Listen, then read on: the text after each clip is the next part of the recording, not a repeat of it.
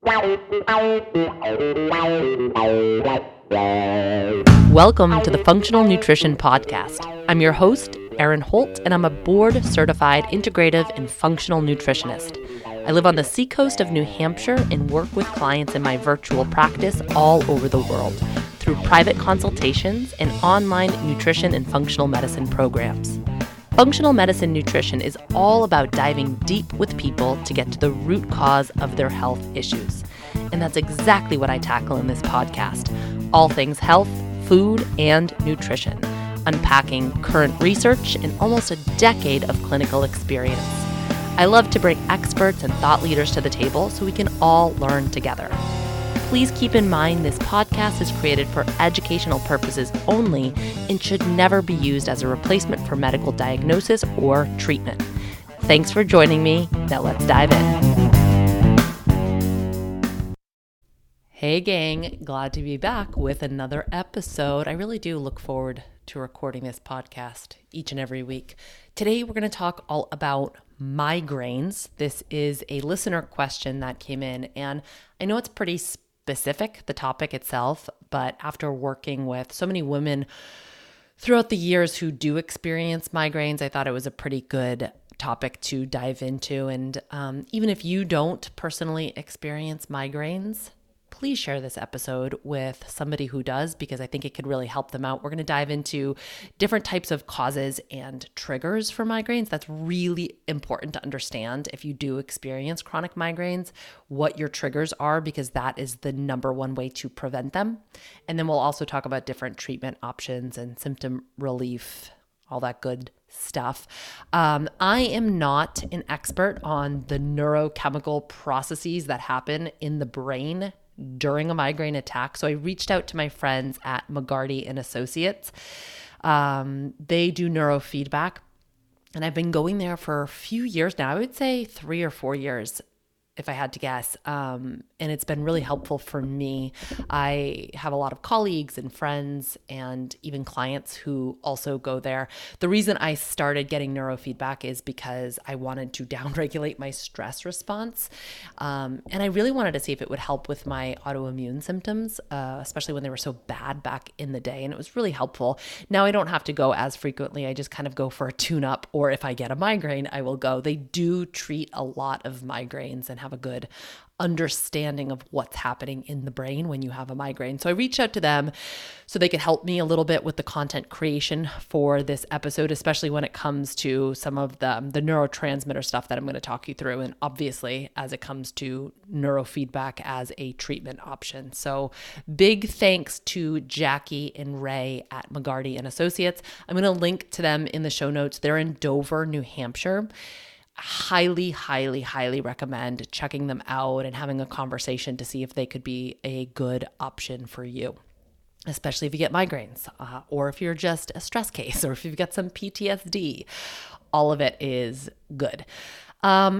Before we get in, I do want to give a kind of an update about the coronavirus. I posted about this on Instagram, and listen, I'm not an expert. I'm not a doctor. I'm not an epidemiologist. I've been really paying attention to the news. I've read, I've watched, I've listened to everything I could get my hands on, CDC updates, keeping a close watch on what other trusted practitioners and docs are recommending and what they're saying and what they're doing.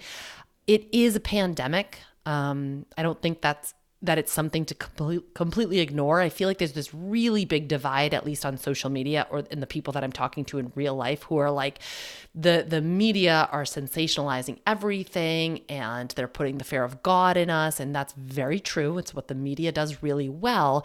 But just because that's true doesn't mean that we should just completely ignore what's happening here.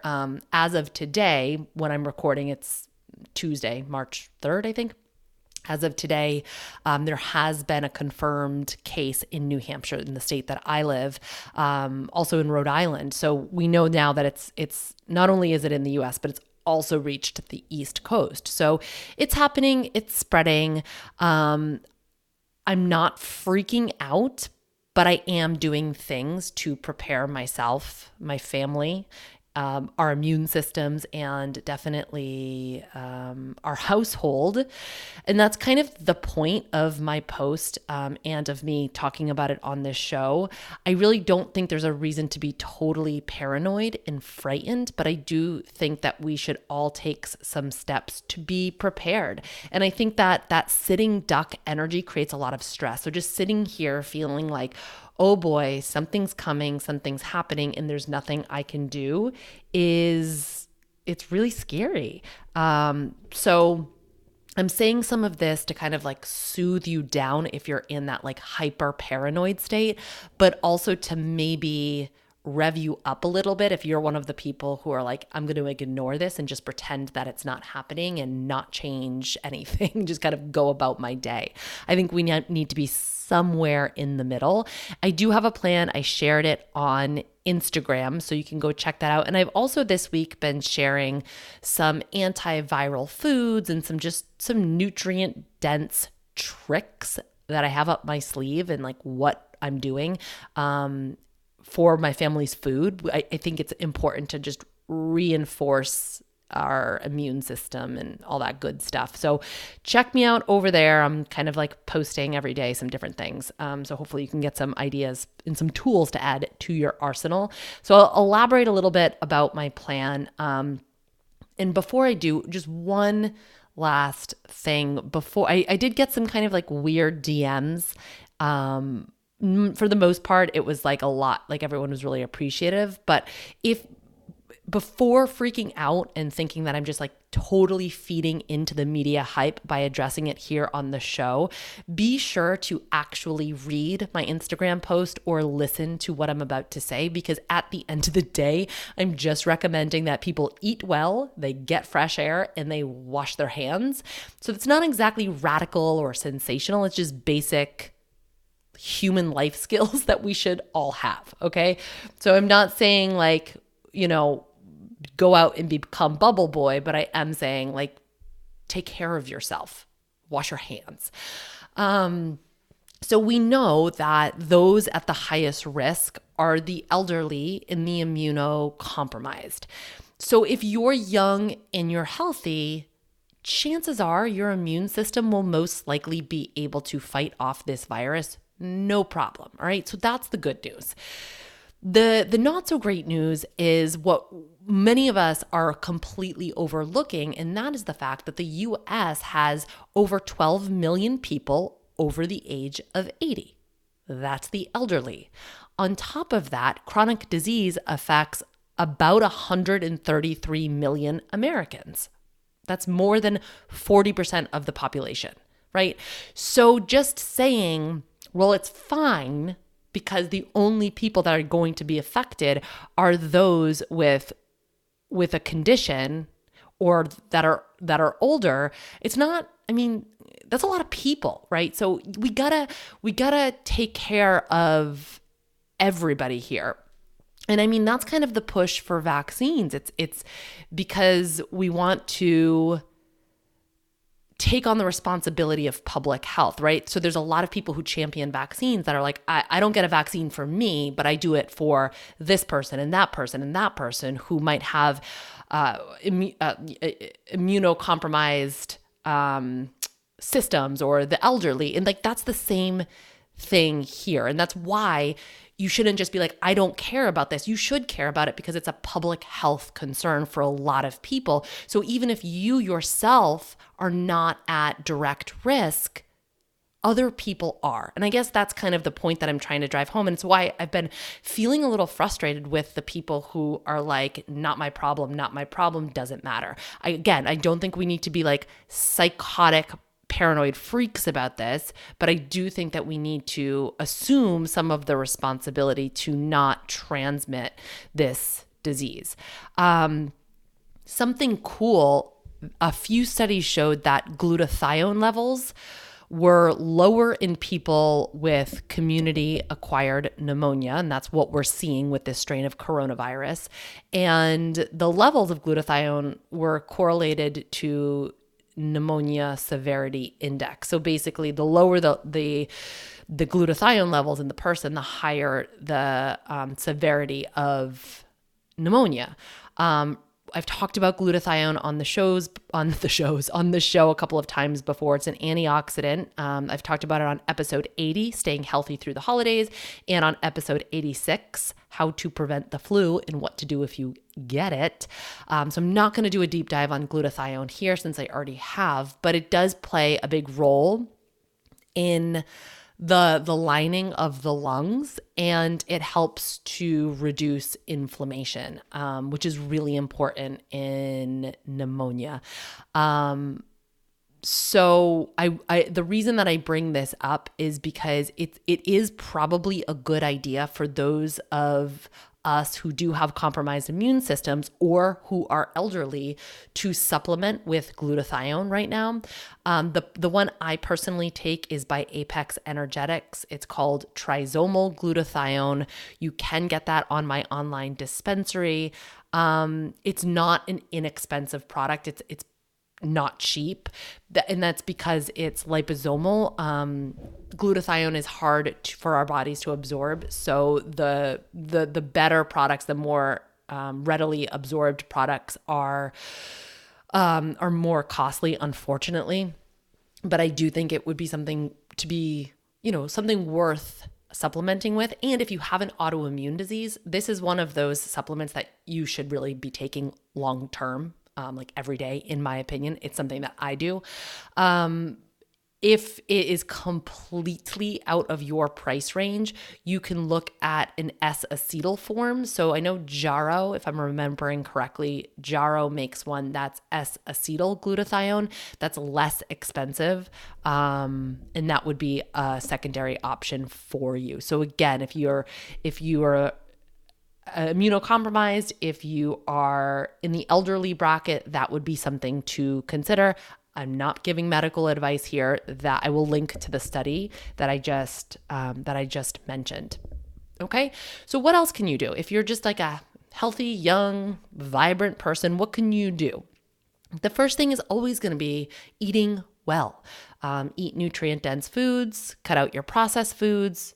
Very low sugar, lots of color, pigment-rich fruits and veggies, all the antiviral foods. It's really important for your immune system, so don't overlook this piece. Like, don't load up on the supplements if you're not going to at least baseline eat well. We're drinking a lot of my immune-boosting hot chocolate. The recipe's on erinholthealth.com. I will link to it in the show notes. It is so good. I posted the recipe last year, and I forgot how good it is.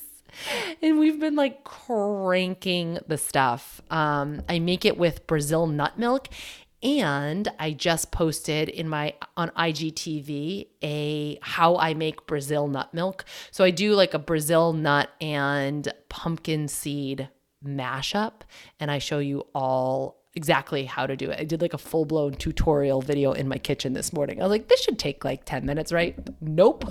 2 hours later, I was like still working on it. So please go watch it. Go watch that, for Pete's sake.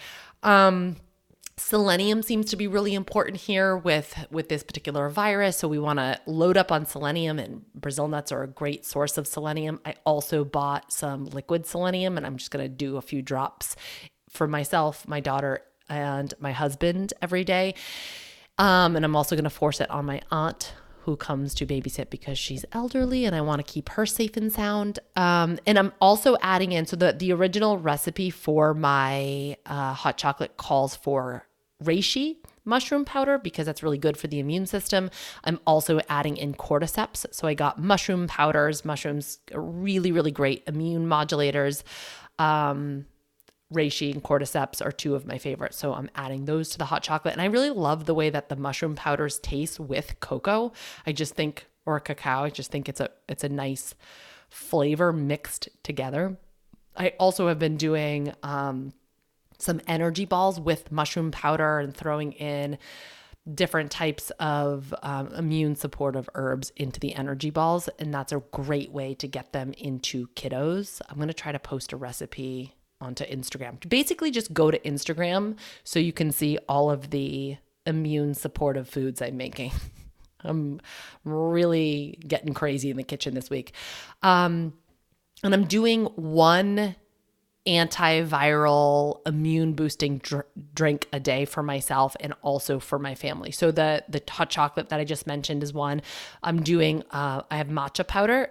Green tea is an antiviral, and I'm mixing that with spirulina. So adding a little bit of spirulina to it and doing a matcha latte or doing a turmeric latte. And I'm using that Brazil nut milk to make all of those. And then I'm also adding in L-glutamine and some collagen peptides, because supporting gut health is a really smart bet right now. Since the majority of our immune system resides in the gut, we do want to continue to reinforce that barrier system. L-glutamine you buy it in a powder form. It's an amino acid, and it's fuel for the cells that line your gut. So it helps to reinforce, like I said, that barrier system. It's a pretty tasteless powder. So you could add it to smoothies or to drinks. And then doing some good quality probiotics is a good idea right now. Just some broad spectrum probiotics. Go to the health food store and pick some up. I have my favorites, but they're pretty costly. So I'm not even going to mention them on the show. And then cut out booze for a minute. Like just no booze or limited amounts, and that kind of depends on how much you drink. Like I have the occasional glass of wine. I'm not worried about that. But like if you drink every single day, if you drink alcohol every day, if you have the nightly glass of wine or the nightcap or the beer or more, you want to cut that out, dog. Alcohol is a direct gut irritant, and it can negatively impact the immune system. So we want to just basically remove all the stuff that's going to bother us and add all the things that are going to really support us. Hand washing. You got to wash those hands. I bought little mini Dr. Bronner's soaps to carry around. Listen, I cannot wash my hands with scented hand soap. I gag. So I carry around my own soap like a psychopath. And that's what I do. And then those little antiseptic sprays. So if you're a doTERRA fan, if you're a Young Living fan, whatever, buy this, those hand sprays are so great to carry around and spray down surfaces and spray down your hands. And then remember that you have to wash your hands for 20 seconds. That's directions right from the CDC, 20 seconds. So it's that happy birthday song. That's how I get my kiddo to do it. I noticed that she was definitely not spending 20 seconds washing her hands. So that's what we're practicing now, either counting to 20 and showing off our counting skills or singing the happy birthday song while washing. Absolutely, positively prioritize your sleep, daily fresh air. Daily fresh air, daily fresh air, daily fresh air. Get the heck outside. It's so good for your immune system. Moderate exercise. We don't want to overshoot because that can suppress the immune system as well. Hydration and stress reduction. Basically, go back to episode 86. Do all of that stuff. And then this is the big one. Prepare because this might happen. Prepare for either working from home or for your kiddos having to stay home from school. If there is a big outbreak, schools might be closed to prevent further spread. I actually think that would be a tremendous idea. Super inconvenient, but the CDC warned that disruption to everyday life might get severe, right? So we don't, it might not happen, right? But prepare for it to happen, because what's the worst that could happen by being prepared? Nothing, right? So I do recommend just at least wrapping your head around what you would need. If you get sick, you'll have to plan to stay home to prevent transmission, and it might be up to a couple of weeks. And it's the same advice that I gave on the episode about the flu. Quarantine yourself. If you get sick, don't go out into public. Like when I had the flu, I canceled all my appointments, all my babysitters, and stayed home so I didn't spread it to other people. And the way that I look at it, this is my role in public health, and I take that responsibility very seriously. This virus seems to be even more contagious than the flu. So we want to take good care of our community by not spreading it to, the best of our ability, right? And that's what I was saying about the vaccines, right? Like that, it's like the same, it falls into the same category of supporting public health. And it's just good practice to stay home when you're sick. So all I'm saying is be prepared if that happens. So the CDC is recommending that you fill up your prescription medications now, prepare for schools and businesses to close. If you have elderly relatives, try to prepare them for isolation until the outbreak is over. Now, I'm not like stockpiling food in my basement for some zombie apocalypse, but I am stocking the freezer and the cupboard in the event that we need to stay put, because there's nothing worse than being sick and not having food. So I got more chicken and meat than I normally would, and put it in the freezer, frozen berries, frozen veggies, bone broth, so you can defrost it and make some soups, stocked up on nuts, seeds, and tubers like potatoes, sweet potatoes, dried beans, canned beans, rice, other dried grains, just things that you can cook up in a pinch, right? That you don't have to go to the store for. All right, so that's what we're doing over here. And I just figured that I would share it with all of you in case you're freaking out a little bit or not freaking out. Anyway. Okay, so let's dive into migraines. My first question, or the first thing that I wanted to address when talking about this topic, is what is the difference between migraines and headaches? So I did pose that question to the kind folks over at McGarty and Associates, and here was their answer. Migraines are a combination of genes, nerves, and chemical reactions. There's a lot going on in the brain during a migraine. One of the key differences is that most migraines have a warning sign called an aura before they hit. Auras can be auditory, visual, physiological, or psychological, based in response to the neurological changes in reactions happening in the brain. So I don't always get an aura, but usually I do. It's like all of a sudden my eyes seem like a little bit funny. It feels like I'm on some type of like psychoactive drug. Like I see like waves in my eyes. I'm like, oh, this is far out. And it comes even before the pain or the headache. And sometimes it can come like 20 to 30 minutes before. So when I get that, I'm like, shoot, I got to run for cover. And sometimes I can do things to prevent them, and sometimes I can't. But if I can get ahead of it, that can be really helpful. So you wouldn't get an aura with just a regular old headache, but you will oftentimes get them with migraines. There are also non-aura migraines, but they present with their own very distinct set of symptoms, sometimes fainting, double vision, and reversible paralysis. So lots of crazy stuff happening with migraines. And they also have different triggers than tension headaches. So tension headaches are often caused by stress, by tension, or, you could like tweak your neck and you can get a tension headache. Migraines, however, tend to be brought on by certain triggers. Hormonal triggers is a big one. Food triggers is another big one. And I'm going to get into all of the details about those later on in the show. Another notable difference between migraines and headaches: tension headaches won't start in your sleep, whereas migraines can often start in your sleep due to hormone changes and blood sugar shifts at night. And the pain itself is also different. Migraines have more neurochemical components like serotonin, dopamine, which are both neurotransmitters, as well as estrogen.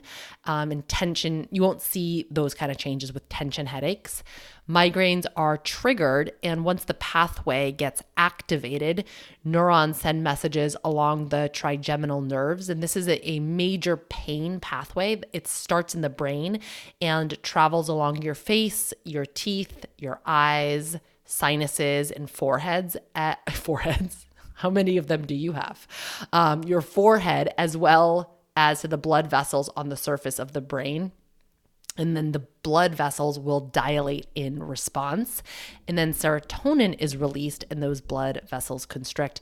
So that's why migraine pain can feel pulsing, like a pulsing pain, whereas headaches often do not. The serotonin releases triggers the release of prostaglandins, which then causes an increase of blood flow and leads to swelling of the blood vessels. And on top of that, during a migraine attack, dopamine levels plummet. And this is kind of a common thread of things we'll be talking about. Dopamine is another one of those neurotransmitters, and it's a key player in regulating sensory sensitivity. So if you have low dopamine, it can increase your sensitivity to light, to noise, and to smell. And oftentimes when people are experiencing a migraine, they're ultra sensitive to these things. And the main reason for that is the low dopamine. And then dopamine is part of the whole anxiety picture. So low dopamine can contribute to higher anxiety. And oftentimes you might have noticed that anxiety and migraines will go hand in hand. They're very comorbid. I know that is definitely the case for me when I'm experiencing anxiety. I pretty much only experience migraines during highly anxious times of my life. So it's certainly a connection for me. So again, migraines have a lot of complex neurochemical activity, and this is the reason why it's so hard to treat a migraine as it's happening, because the communication is restricted across the brain, okay? So that's kind of the long and short of what's happening during a migraine. It's a lot, and it is different than a headache. So let's talk about some triggers, because this is you want to know, if you do get migraines, you want to know why, and you want to know what's causing them. So a big one to start with is nutrient deficiencies. Magnesium being the number one place where we have to start. I've seen a lot of people have success in drastically reducing migraines and headaches with magnesium supplementation. So this is where I tend to start with people. It's the first line of defense in my eyes, just because it's such an easy thing to add to the mix, and you'll know if it's helping, right? You'll know pretty quickly. Migraine patients tend to have lower levels of magnesium, and having low levels of magnesium is a predictor of migraine risk. So we know there's a connection here, and I do think it's a low side effect thing to try. Magnesium is just a very important mineral in the body. It soothes and calms your nervous system. It regulates your HPA axis. It's anti-inflammatory. It drives metabolism. It supports estrogen metabolism. It's honestly important for so much. The unfortunate part about it is that the deficiency of magnesium is extremely common, even if you eat a diet high in magnesium-rich foods like leafy greens, nuts, seeds, dark chocolate, cacao. It doesn't mean that you're in the clear. Unfortunately, due to our current agriculture system, where we grow food really fast and we grow pet-resistant food and our soils are depleted, our food is less mineral rich than it once was. And this is not a concept that is new to you guys. I've talked about it on the show a bunch before.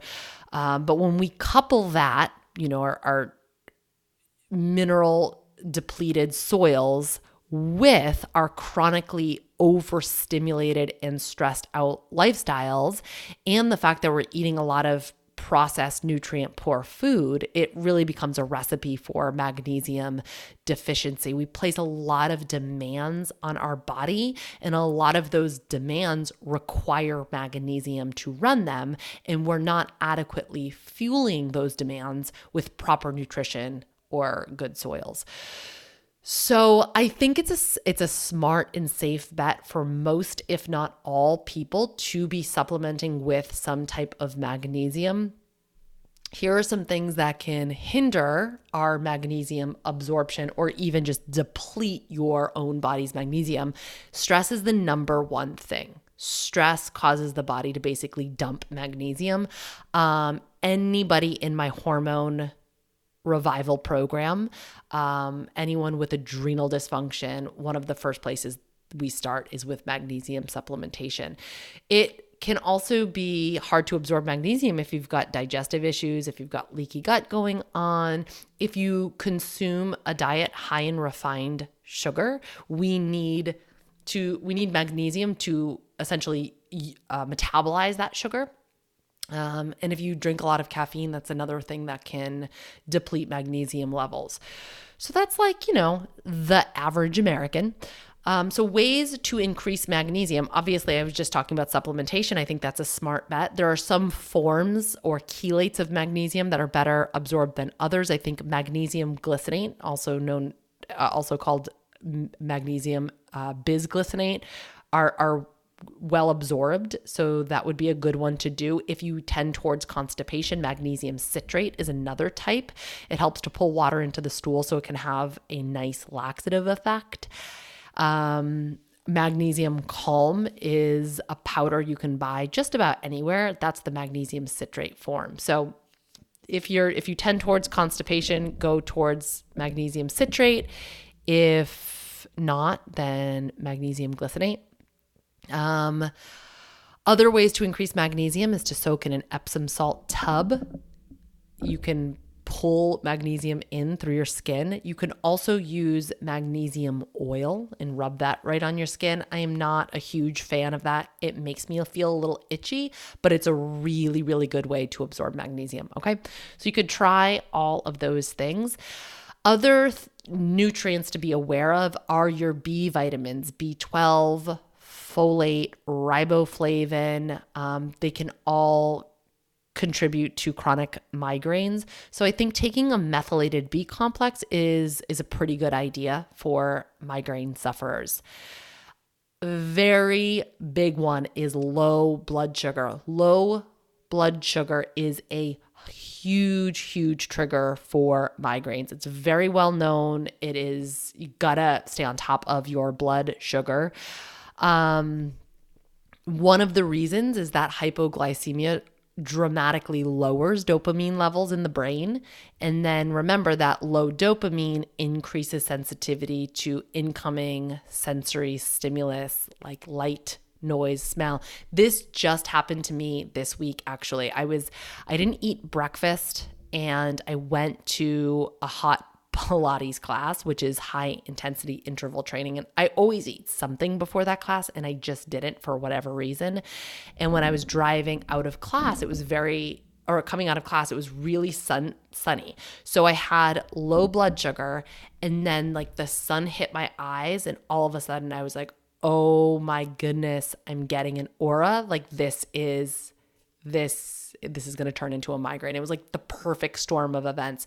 Luckily, I was able to do the things that I do to prevent the migraine at the first sign of it coming on, and I was fine. But it was that combination of the low blood sugar. So you really want to, if you do get migraines, this is so important to regulate your blood sugar. Make sure you're preventing those low blood sugar drops. Hey, here's something to try: the Carb Compatibility Project. It's all about regulating that blood sugar, and it starts April 13th. This is the official announcement. You heard it here first. The next round of the CCP, April 13th, so you can fuel yourself with nutrient-dense food. We can talk all about supplementation, and you can regulate your blood sugar to support your hormones and prevent migraines. Next up is food sensitivities. So some migraines are triggered by certain foods, and wheat sensitivity is a very common, well-known migraine trigger. So if you have chronic migraines and you have not, at the very least, tried a gluten-free diet, then that is a smart place for you to start. And when I say try, I'll hear this like, well, I tried gluten-free for a couple of weeks and I didn't notice any difference. No, you need to be strict, hardcore for at least a month to really know whether or not your body's reacting to gluten. The Carb Compatibility Project is a gluten-free 4-week plan, so that could be something to try out if you need a structured plan. My Eat to Achieve program is a 21-day plan that's also gluten-free, so you could experiment with that. But the big one that you really want to pay attention to is gluten first. Gluten affects the nervous system in people with celiac disease, but also people with non-celiac wheat or gluten sensitivity as well. And I found this interesting. Migraines may even be an early symptom of celiac disease in some people, which is not to say if you have migraines, you have celiac disease, but I just found that connection pretty wild. So there are, if you want definitive data for whether or not your body and your immune system is responding to wheat and to gluten, you can do the Wheat Zoomer. That is a test you can purchase right off of my website. If you go to erinholthealth.com/test and consults, and that the purchase of that test does come with a consult from me, so I can walk you through what the test results mean. Some people just need that definitive data to know for sure, and I totally get that. Or you could just do an elimination diet and see and cut out some of the biggest food triggers and see if that makes any difference with your migraines. You can test the waters and add them back in. My Eat to Achieve program does walk you through an elimination style diet, and then it teaches you how to systematically add certain foods back in. So that would be another option for you as well, if you do have chronic migraines. It's also important to note that some people react to food additives. So food additives are substances that are added to food to enhance flavor, to enhance their appearance, their texture, or even the shelf life. So they can include colorings, added flavors, artificial flavors or natural flavors, preservatives, stabilizers, and thickeners. Excitotoxins will also fall into the category of food additives. They excite your taste buds. They make food taste better, so you eat more of them. But unfortunately, they lead to different types of neurological issues for some people, and they can be a big factor in migraines and headaches. Two excitotoxins that you're most likely familiar with are MSG, which is a flavor enhancer, and aspartame, which is an artificial sweetener. So you want to cut those out. I mean, that's just good practice for anybody, but especially if you have migraines. And when I was looking at the list of common food triggers for migraines, it was a long list. And the paper that I was reading was like, these foods are so random. It's so hard for migraine sufferers to know what foods are causing the problems. And I looked at the list and I'm like, these foods are not random at all. They're high histamine foods. And that's an important thing to talk about here. Dr. Becky Campbell, we've had her on the show before. She talked about thyroid. She's coming back on the show to talk all about histamines. So I won't do a huge deep dive here, but I do want to talk about the histamine and migraine connection because it's a pretty big connection. Histamine is a compound in the body and it plays a large role in immune health, in inflammation, and also digestive function. Histamine isn't bad. We need it. So it's not a bad thing. It just becomes a problem if you have too much of it, like anything in the body, right? We want this delicate balance. It's like Goldilocks, not too little, not too much. So our body has the capacity to make its own histamine.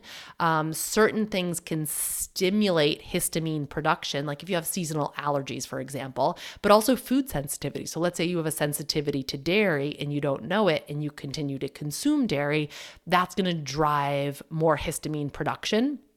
Certain foods themselves contain histamine, and then there are certain foods that can liberate histamine. So there's lots of different ways to have histamine within our body. Now, our body makes an enzyme called DAO that helps to break down and clear out histamine. But if there's too much histamine coming in, it might not be able to do its job effectively. And then sometimes we have issues with the enzyme itself where it doesn't work appropriately. So we can end up with something called histamine intolerance, where we no longer tolerate histamines. We've kind of like lost our capacity to tolerate them. So a few different ways to figure out if histamines are a problem for you and if they're triggering your migraines is to try a low histamine diet. And this is especially true if you're showcasing other signs of histamine sensitivity. So classic signs would be headaches and migraines, obviously, nasal congestion or sinus issues, fatigue, hives. This is one that I see a lot in my practice, is people breaking out in rashes, red skin. So they eat something and they just get red or rashy or hives, or get hives. Digestive issues is a big one, irregular menstrual cycles, and then nausea and sometimes even vomiting from high histamine foods. So here are like the big list that you want to pay attention to. Anything fermented. So this includes your fermented veggies like sauerkraut and kimchi. This includes your kombucha. Sorry. This is going to be all wine, beer, champagne, cider, all of that, all of it is fermented. Even fermented dairy products like aged cheeses and yogurts, sour creams, kefir,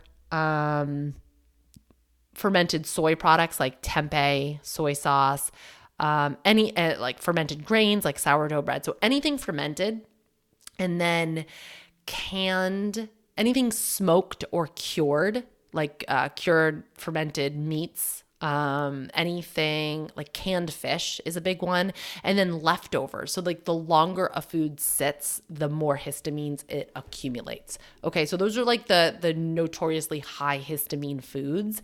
And then there are certain foods that liberate histamine that can also be problematic for some people. I would start with the high histamine foods first before going into the histamine liberators, but some people actually do need to remove both. So histamine liberators are strawberries, walnuts, cashews, seafood and shellfish, like mussels and crabs, chocolate and cacao, tomatoes, ketchup, tomato juice, and citrus fruits. So those can be problematic for some people. Now, if you do discover that this is a problem for you and this is one of your migraine triggers or your major migraine trigger, there are supplements that you can take. Ultimately, you want to figure out why you're overreacting to histamine. A lot of it has to do with gut imbalance. So doing a stool test is probably a good bet.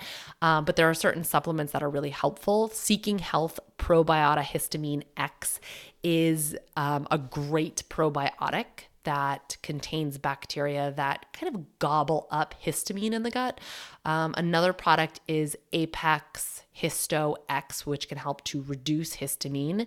And then Seeking Health Histamine Block can also be another helpful one. And this would be considered like preventative treatment. So they wouldn't be things that you would take at the onset of a migraine. This is just something that you would take ongoing to reduce your migraine incidence. Okay, yeah. And then there's also a histamine hormone link. So you might notice that those histamine symptoms get more pronounced during certain times of your female cycle. There are certain times in the cycle where you're more vulnerable to histamine intolerance, and that would be during ovulation and then just before your period. So during that PMS time, estrogen can increase histamine by stimulating the immune system to make more histamine, and then it downregulates that DAO enzyme that breaks down histamine. So histamine can accumulate, and it's kind of this vicious cycle because histamine can then stimulate the ovaries to make more estrogen. So you've got estrogen, histamine, estrogen, and the beat goes on. So if your migraines are cyclical, if they're tied up with PMS symptoms and some of those other symptoms, those histamine symptoms that I talked about, I would definitely look into this puzzle piece for sure. And then we have chemical sensitivity. So a lot of folks, their migraines are triggered by certain smells, synthetic fragrances, perfumes, cleaning supplies, scented candles, air fresheners, things like that. This is huge for me. I can't even set up my yoga mat next to somebody who has like cleaned their clothes in a scented laundry detergent. Like seriously, I feel like I'm suffocating and I'll get a migraine. We had hired somebody to clean the house, and she accidentally, and I'm like, please don't only use my stuff because I can't smell bleach. I can't smell any of this stuff. And she accidentally used Mrs. Meyer's. She had brought it thinking it was like a quote unquote non-toxic cleaner because, hey, guess what? Mrs. Meyer's has done a really good job branding themselves as a non-toxic cleaner, but they score really poorly with the EWG database, and they use a ton of synthetic fragrances. So do not use Mrs. Meyer's. I don't know how they got away with branding themselves. Like whoever's doing their branding is doing a phenomenal job because they basically just like lied to consumers and consumers ate it right up. And now like health conscious people are specifically seeking out Mrs. Meyer's cleaning supplies thinking that they're really healthy and they're like super not. Anyway, but the point is she accidentally cleaned one of my toilets. And as soon as I walked into the house, I was like, and there's the headache. Here comes the boom. I'm going to get a migraine. So be on the lookout for chemical sensitivity. And if you get migraines, just get all synthetic fragrances out of your house and out of your life. Because with that dopamine drop, you're most likely going to be even more sensitive to those fragrances. And then we have to talk, I just kind of like scratched the surface on the hormone stuff, but we have to talk more about hormones because this is a very, very common one for menstruating females, especially if your migraines are cyclical. Now, if you get them after your period, so if you get them after you menstruate, that could be caused by brief iron deficiency anemia due to blood loss. So you lose blood when you menstruate, and especially if it's like a heavier flow, you can have a little drop off in your iron. So taking an iron supplement can actually really help with this. So that's very specific. If your migraines come after your period, try supplementing with iron. That can be helpful. But if they come with your before your period with PMS, which is more common, this is more of due to the hormonal shift because your estrogen will drop off, and that's why women will get migraines right before they bleed. So these headaches and migraines can be a symptom of estrogen dominance. And remember, we've talked about this on the show before, you can be estrogen dominant and have too much estrogen, or you can be estrogen dominant and have normal levels of estrogen or even low levels of estrogen. But if you don't have sufficient progesterone, that can be the actual problem because we need progesterone and estrogen in a certain ratio. So if you have low progesterone, this could be contributing to those menstrual migraines. So we have to think about, well, why, right? If you discover this is your trigger, like, yeah, I do always get migraines right before my period, right? It would probably behoove you to take a look at your hormones through a Dutch test like we do in Your Hormone Revival. Or you could say, okay, what's going on? Why would my progesterone be low? The number one reason is that your body is under stress. When women are under stress, progesterone levels tend to drop off first. It's usually a quicker and more dramatic drop than estrogen. And so you can create this picture of estrogen dominance. Typically how it goes when stress is up, ovarian hormone production goes down or gets a little bit wacky and wonky. So that is all something to consider. You might want to take a look at your stress. If there's some adrenal involvement, maybe you just have high estrogen, get a beat on what your hormones are doing. And just always keep in mind when it comes to hormones, you want to self-regulate instead of replace. So you want to look to the root of the hormone imbalance rather than trying to replace the hormones that are imbalanced. So let's say you're deficient in progesterone. I would say the first thing isn't to just try to replace progesterone with hormone replacement therapy, but instead to figure out, well, what could be going on to cause me to have low progesterone? Just last week, we talked about this with Kaylee RD, some major causes of low progesterone. So check that out. Something that could be helpful here is doing magnesium. So there's that magnesium again, magnesium glycinate. Doing like 300 milligrams a day can be helpful for this. So again, that would be your first line of defense of things to try. And then talking about hormones, we also have a melatonin connection. Melatonin is a hormone. We know it as our sleep hormone. I talked about it pretty extensively on episode 76, where I talked about constipation, gut health, and melatonin. So if you want a deeper dive on that, especially how melatonin plays into gut health, you can check that out there. But melatonin insufficiency can play into migraines. For those of you guys in my hormone program or who are considering it, we do look at your levels of melatonin on the Dutch test, so it can give us an accurate read of how much melatonin you're making. But the cool thing is that taking melatonin can reduce the frequency of menstrual migraines, which is what we were just talking about, those cyclical migraines around your period, and can even outperform migraine medication. And it works preventatively.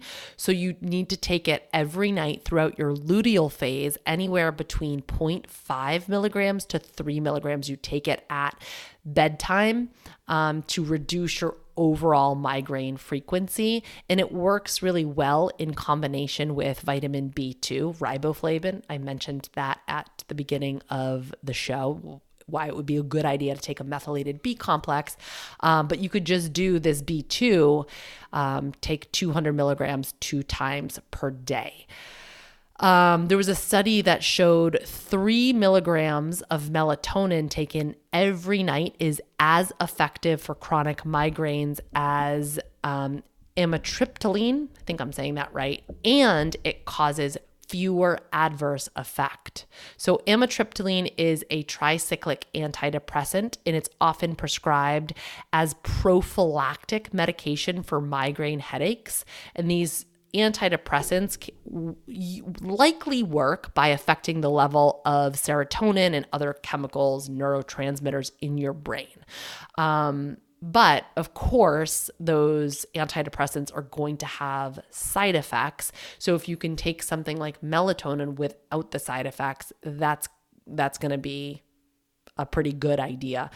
So that's an interesting study, and I definitely think it's worth trying. Now, again, if this is your trigger, if low melatonin is your trigger, you can certainly take melatonin, but you also want to ask, but like, why is your melatonin low in the first place? Number one, we produce melatonin in response to light, and melatonin can be blocked by not following natural light. So ideally, we wake up and we get natural sunshine light into our eyes, and that helps to set our circadian rhythm. And if we don't get that, that's a problem. But also at night, if we're exposed to a lot of blue light from our computers, from our smartphones, from our iPads, from our TVs, that's going to block the production of melatonin. So we want to cancel out the screen time at night. We want to reduce the light exposure at night, and we want to mimic more of what's going on outside. And that really, really can have a profound impact on our own production of melatonin. And then we also have to look at the precursors to melatonin, which is tryptophan, an amino acid. We take tryptophan, we convert it to something called 5-HTP. We convert that to serotonin, and then we eventually convert serotonin into melatonin. So if we have low tryptophan, the precursor, like the original precursor to melatonin, this could affect our melatonin production. So why would we have low tryptophan? Number one is not eating enough protein in our diet. Number two is if we're eating sufficient protein, but we're not breaking down proteins into amino acids. Amino acids are very important to chemical processes in the brain and the body. That's why we need to eat sufficient protein. Go back to episode 85 where I talked about how much protein do we really need. But then we have to have the ability to take that protein and break it down into those individual amino acids. And if you have digestive dysfunction, you might not be doing that adequately. And this is where digestive enzymes can really come into play. Houston Enzymes is one of my favorites. They are a sponsor of the show, and I would recommend starting there because we want to make sure that we're accessing all the deep nutrition that we can. So if we're putting protein in, we should be breaking it down into amino acids, and this is where digestive enzymes can be helpful. So Houston Enzymes were kind enough to give all of my listeners a 20% discount. You use coupon code Houston20. You can go right to their website, houstonenzymes.com, and grab some enzymes for yourself. Trienza is the one that I generally recommend. It's broad spectrum. You can use it for just about anything. I think that's like if you're going to buy one product, that would be the one product that I would have everybody get. And so you're breaking down those proteins into amino acids. And another amino acid called tyrosine can also impact migraines. Altered tyrosine metabolism plays a role in the pathogenesis of chronic migraines. So again, we need to be breaking down our proteins to access these amino acids and to build up our neurotransmitters and to support our overall brain health. There are even some doctors who will use amino acid therapy for migraines, a combination of 5-HTP and tyrosine and either cysteine or methionine. That's one that I just heard about. I have not used it clinically yet, so I don't really want to talk too much about that, but I thought it was an interesting thing. This particular doctor said it works very well for migraines, anxiety, depression, sleep, and addiction. And it's really just like flooding the body with those amino acids. But again, I think the first thing to try is good old-fashioned digestive enzymes from Houston Enzymes in order to break down the protein rather than just hammering your body with amino acids. And then again, anxiety, I already briefly touched upon this at the start of the show, but anxiety can be a big trigger. Anxiety and migraines go hand in hand. So you want to be on the lookout for migraines. If you're very prone to migraines, when you start to feel anxious, you need to take good care of yourself. Do your best to keep stress and anxiety at bay. Take care of the anxiety piece. And that can hopefully prevent migraines from coming on. We talked about that dopamine connection. And this is something that was interesting that Ray McGarty, when I was in a neurofeedback session, explained to me, is that one of the signs you can look for, because dopamine is our pleasure and reward chemical, if you're noticing yourself seeking out pleasurable behaviors more frequently, so this would be food, alcohol, sex, recreational drugs, that actually could be a sign that a migraine is coming. That is one of his telltale signs. So I figured I would pass that along and share that with you, especially for chronic migraine sufferers who are trying to learn how to assess their own triggers and their own warning signs. Okay, let's shift gears and talk more about treatment, prevention, and symptom relief. And the number one thing to do is to know your triggers. That's why we just spent so much time talking about all the triggers, and you want to do your best to avoid them. So if you figure out that a gluten-free diet keeps migraines at bay, if wheat is a trigger for you, then avoid eating wheat. And I mean, I know it's basic, but you got to do those things, right? So once you discover your triggers, you got to do your best to avoid them. You have to avoid low blood sugar. That's a big one for just about everybody. When you're if you do experience low blood sugar, try to get food in your system as soon as possible.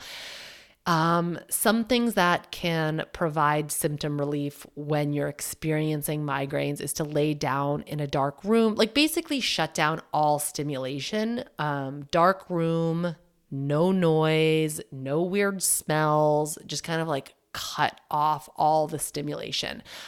As I say this, I wonder if a float tank would be helpful. That would be an interesting experiment to try. I've heard very good things about gua sha on the face and the neck. So gua sha is a technique for basically self-massage. You use a different type of stone. You can go Google this. And you give yourself a facial massage, and you could do it down the sides of your neck, and it really helps with lymph drainage, which could be helpful for migraines. You always have the essential oils to try out. Lavender and peppermint are the two most notable ones for migraines. And then I heard this trick. I think I just read it on the internet, but I tried it and it worked really well. Wrapping your feet in a heating pad, laying down, and then putting an ice pack on your head. I know it sounds kind of wacky, but I mean, when you're experiencing the pain of a migraine, you're like, whatever, I'll try anything. That's where I was at. And it did seem to help it. And I find that these natural remedies work well if you catch it at the first sign of a migraine. Once it's a full-blown migraine, I think it's harder to address, but if you can catch it right when it starts, that's usually helpful. And then another thing to try, I talked about taking magnesium regularly, more prophylactically, but you can take an extra dose if you feel a migraine coming on. So you could take 300 milligrams of magnesium glycinate with 100 milligrams of B6. So those would be two good things to have on hand if you notice a migraine coming on. And then finally, really consider getting neurofeedback. So the question I posed, because this isn't a question I could answer, why does neurofeedback work so well for migraines? That's one of the primary things that they treat there over and over.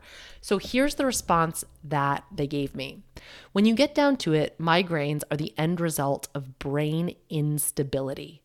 Neurofeedback works to regulate the brain and how it communicates with the central nervous system. By regulating and improving this communication, it restores stability. And just as an aside here, a stable brain really helps with everything else too, not just migraines. In your day-to-day life, there really isn't anything that gives your brain feedback about how it's functioning. Neurofeedback gives the brain an opportunity to get feedback and allows the brain and nervous system to adjust and learn to work together harmoniously. Neurofeedback can help people who are actively having a migraine because the brain is receiving real-time information about how it's behaving and allows the brain and nervous system a chance to adjust. We don't stop every migraine in its tracks completely, but we can help an active migraine be a little less painful and shorten its duration. Regular training will see a decrease and an eventual stop in migraines. And I think that's the point here, is that this isn't a one-time fix. It's not a one and done, but if you continue to receive neurofeedback over time, it will lessen the intensity of your migraines and the frequency of your migraines. All right, you guys, so hopefully that gave you some things to work with, some tools to try, some things to investigate. Migraines are no joke. I'm so sorry if you experience them. If you experience them, they are awful. Clearly, I can't work my tongue anymore, so I'm just going to stop this right here, and I'll check you next week. Thanks for joining us for this episode of the Functional Nutrition Podcast. If you'd like to submit a question to the show, fill out the contact form at erinholthealth.com. If you like what you hear, don't forget to subscribe and leave a review in iTunes. Take care of you